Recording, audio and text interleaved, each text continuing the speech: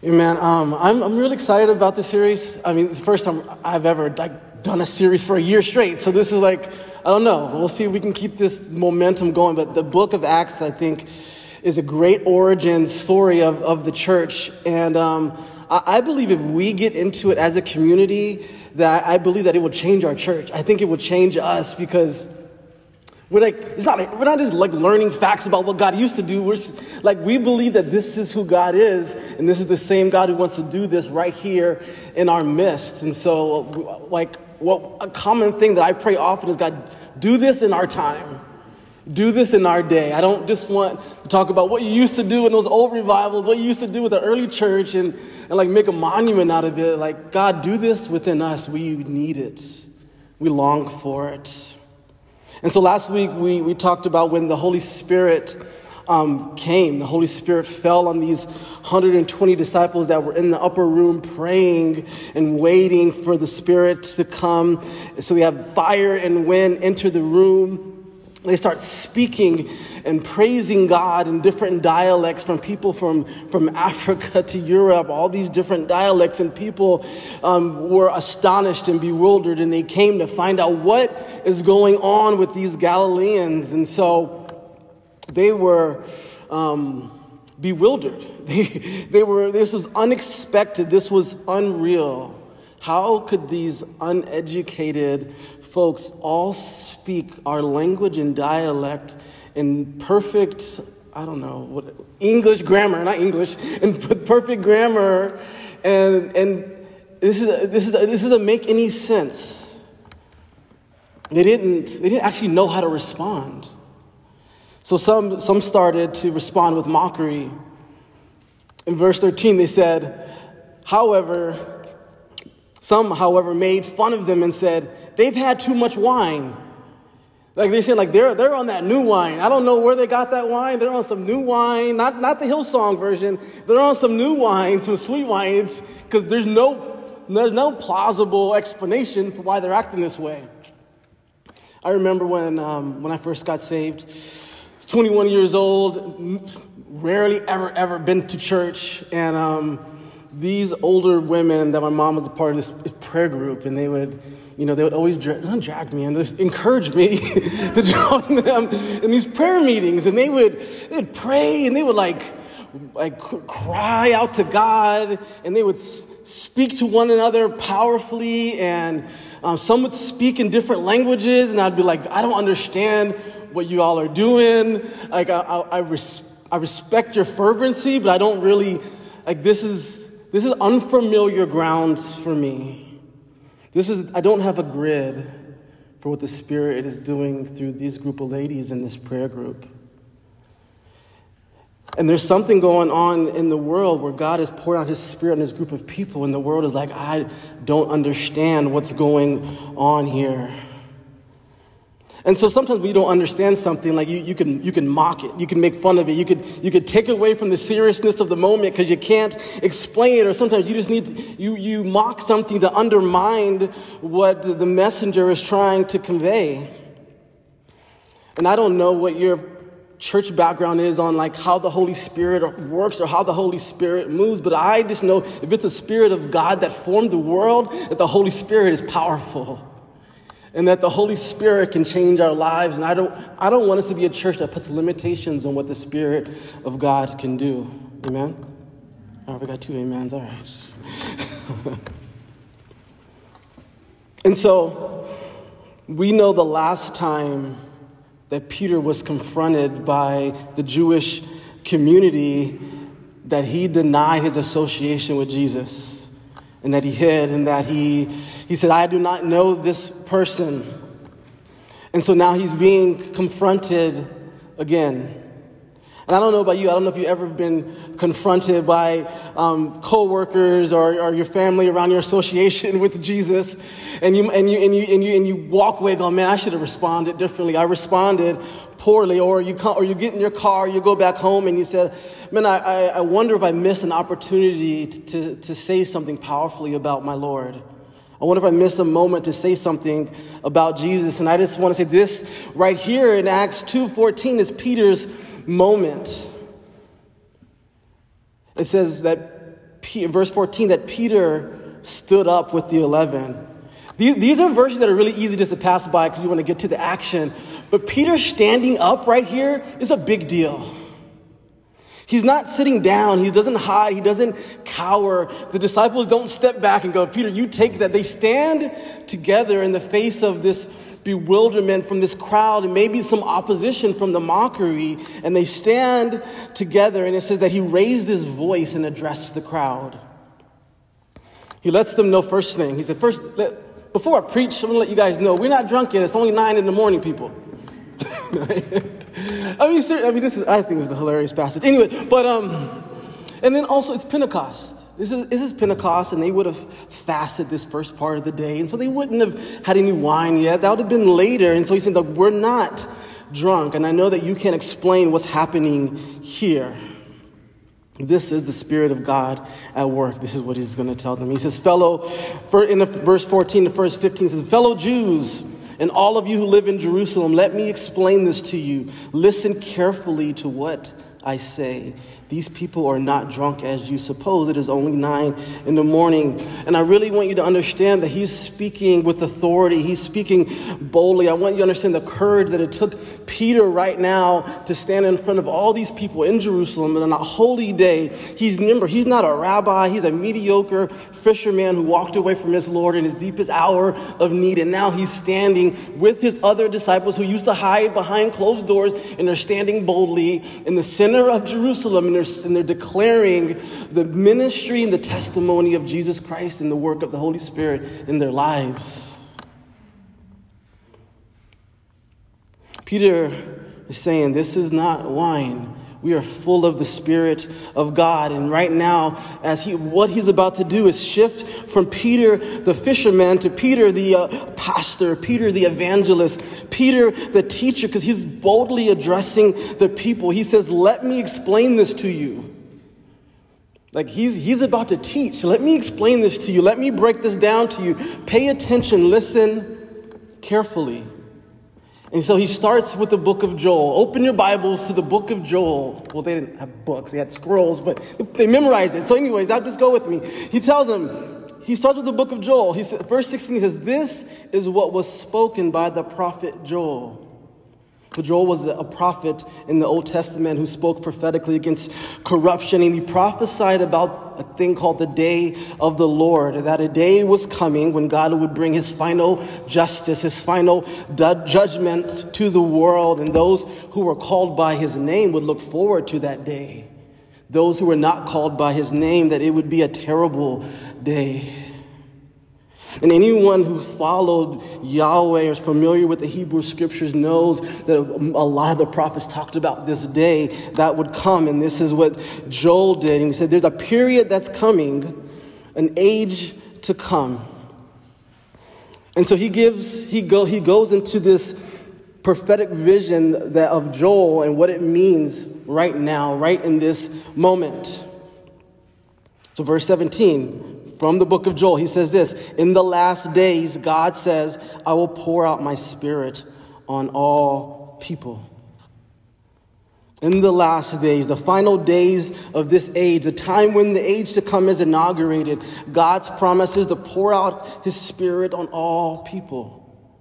Like this was a promise. This wasn't maybe if you're good enough. Like God promises that he's going to pour out his Spirit. I'm going to say this over and over again until we believe it, that God pours out his Spirit, and he wants to pour out his Spirit on us, his church.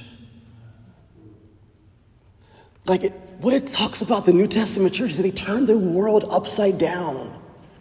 Like the Spirit of God was moving through them so powerfully that people would inquire about what's going on with them. Like, what is that in you? What are you doing? Who are you people? Why are you all together? One commentator says this about pouring out his Spirit. He says, Joel used the imagery of the vivifying impact of a Near Eastern torrential downpour on parched earth to picture the generosity, finality, and the universality of the Spirit's coming. When Joel says he's going to pour out his Spirit, he's given them the image of a downpour in the desert.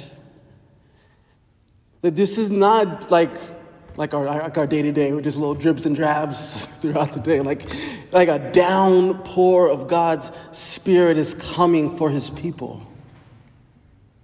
God is sending his Spirit like a flood so that the whole world would know him. Habakkuk 2:14 says, "For the earth will be filled with the knowledge of the glory of the Lord as waters cover the sea." God is pouring out his Spirit on all humanity, all flesh. This is for everyone who calls upon the name of the Lord. And then he goes on to explain more of what Joel says. Here's what will happen when the Spirit comes. Your sons and your daughters will prophesy, to speak under the influence of divine inspiration, with or without reference to future events. In other words, your sons and daughters will prophesy.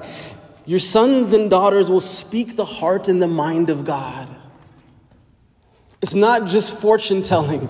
It's speaking the heart and the will of God into one another. It's hearing from God. It's his word being confirmed in our hearts and us accepting it for ourselves. Like your sons and your daughters will speak the heart of God to their world. Your young men will see visions. They will get a vivid, crisp picture of what God's doing. Your old men will dream dreams. You will dream dreams that point you to the kingdom to come, the kingdom breaking through. And I know some of us, we read these words and we're like, well, what does that mean to prophesy? What does that mean to have dreams and visions? And as we go through the whole book of Acts, you will see that God gives Peter visions, Paul visions. He speaks to people. He's working through their imaginations, working through their sleep. God is just speaking. I long for the day that people can walk in here and get ministered to by anyone who's sitting in these chairs, because the Spirit of God is working and flowing through us. I'm in ministry today because I walked into church and someone said to me, God has a call on your life. And I go, what does that mean? How do I answer that? What are you talking about? Is he call and collect? This is back in the day when we had like rotary phones. I don't even have call waiting. Anyways. And I can tell you marked moments of my life where somebody spoke to me and I go, how do you know that? What do you mean? That doesn't, it's so timely. And I've had my mail read to me, and I know for somebody that's scary, like, don't read my mail, right? It's very private. But God doesn't do it to shame us or mock us, he does it because he wants to reveal himself to us. He wants to reveal his heart to us. He doesn't want to make it weird. He just wants to show us who he is and that he's here and that he's active, that he's present. Even on my servants, both men and women, I will pour out my Spirit in those days, and they will prophesy. He's saying regardless of gender, stage of life, age, occupation, social standing, God will pour out his Spirit and reveal the heart and mind of God to people. And here's what Peter's saying by quoting Joel. He's saying that same Holy Spirit that Joel's talking about is here right now. We are in a moment in the story of God that his promises are being fulfilled on earth, and all sorts of new things are happening and sprouting up. Joel goes on to talk about blood and fire and cloud and smoke. And you're like, man, that sounds crazy. But N.T. Wright, he says this. He goes, those who were used to the language of biblical prophecy knew well enough that these were regular ways of referring to what we would call earth-shattering events. Things in society and global politics that would shake to the foundations what we call the fabric of society. And so there's things that are going to happen in our world that are going to feel cataclysmic, and it's God that's in the center, at the core, that's bringing in his kingdom. See, I often think about when the Bible talks about the last days, I'm like, oh, everything's ending. And when he talks about it here in Pentecost, he's saying something new is coming. Something new is beginning. That Pentecost is kind of like Genesis when God breathed into humans, and they had life. And in Pentecost, God sends his Spirit into humans so they can have his life in them. And so a new creation is being inaugurated by the coming of the Spirit because of the resurrection of Jesus. It says that Colossians 1:15, that Jesus is the firstborn of creation. And as we call on his name, he's sending his Spirit in us to give us life and create us anew, because he's renewing all things. And he starts with us. And so Peter, he doesn't just end with explaining Joel's prophetic vision. He goes on to explain, or as we would say, he's about to preach right now. Peter's about to preach. And Jesus said in Acts 1 that we, his disciples, would be his witnesses. And Peter right now is being a witness. He's about to proclaim the gospel. He's about to testify. Because the question that I think this group is asking indirectly is, what does all this mean? What is God doing? What have we missed? Peter, in verse 22, says, fellow Israelites, listen to this. He's addressing his brothers and sisters. He says, listen to this. Pay attention. When he says listen to this, he's saying there's implications for the things I'm about to tell you right now. I want you to listen with the intent to respond. Because the Jewish community, they've been longing for the day where God would restore all things. Some of them just don't realize that they've been blind and in the way of God's activity in the world. And Peter lets them know. He starts with Jesus' time here on earth, and he says Jesus was approved by God with miracles, signs, wonders. Like, remember his baptism when God said, "This is my son in whom I love and who's well beloved." Remember when he used to teach and you go, "Man, who teaches like that? What kind of authority? Where did that come from? I never heard someone ever teach like that." Remember when he broke bread out of a basket from a little boy and fed 5,000 people? Remember when he healed people that were born with blindness and illnesses that we've never seen that kind of power before? Remember when he sent demonic presence in the pigs and they jumped over the cliff? We've never seen anyone have that kind of power over the enemy before. And he's like, this Jesus, everything he did was a sign that he was approved by God, that God's seal was upon his life. And then he says that you handed him over to die. You handed him over to die, and he was buried, but he was resurrected. And I love what it says in verse 24. It says, because it was impossible for death to keep him down. Peter, he's giving a testimony of Jesus. He says, we saw with our own eyes. This was God's plan all along. And even, he says, that King David saw this day coming and longed for it. He quotes David. I can't read it all, but it's one verse that David says between 25 and 28. He says, my heart is glad and my tongue rejoices. Why did David feel this way? He got a vision of Jesus and that death isn't final.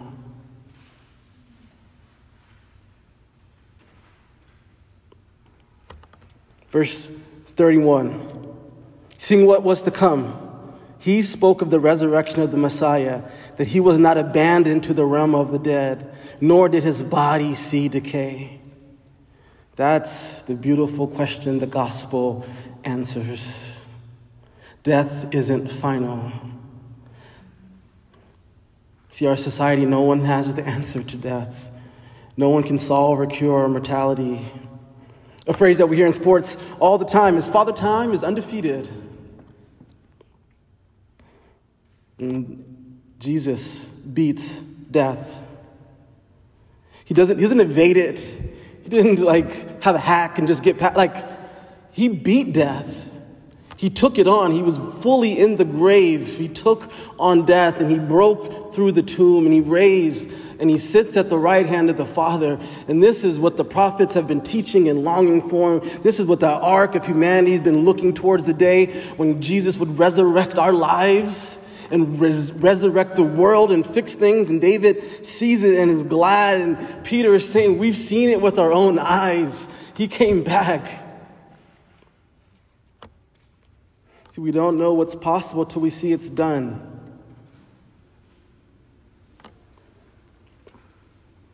The Old Testament prophets viewed the future as an extension of the present.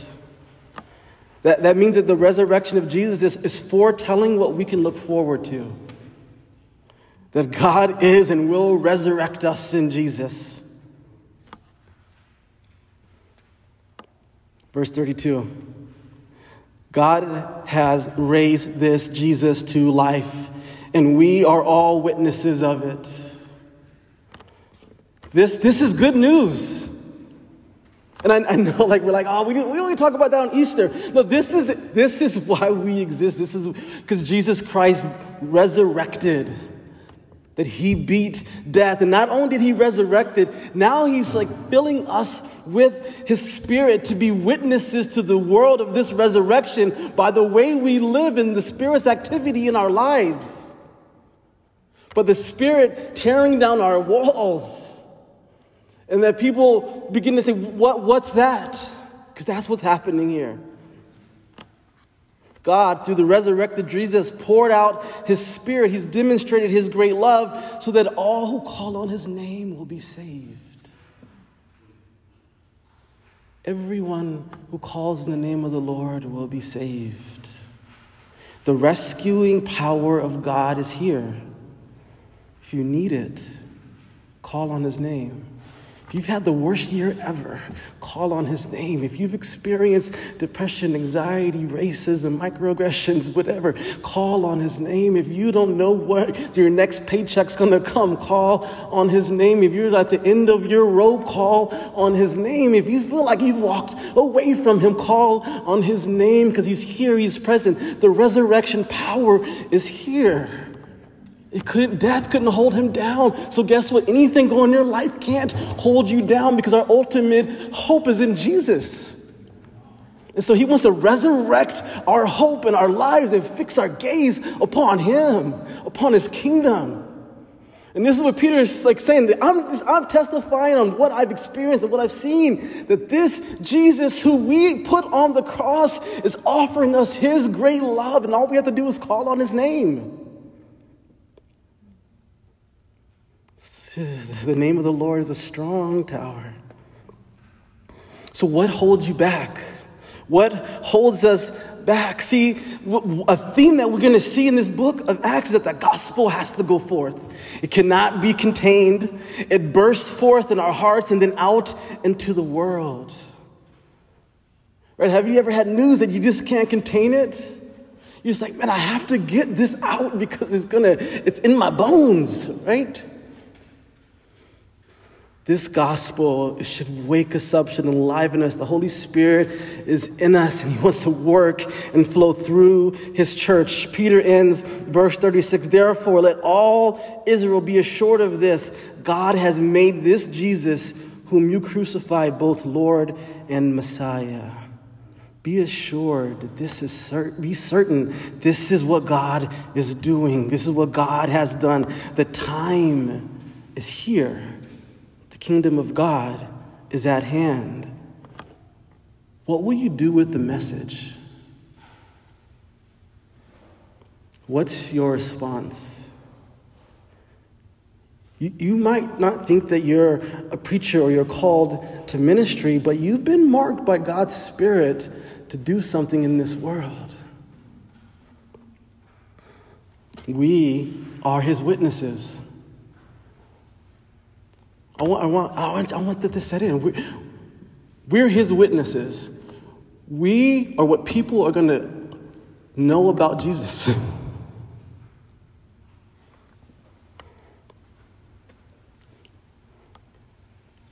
And when I go outside, when I look at the news, when I look at comments on social media, that's a lot to overcome.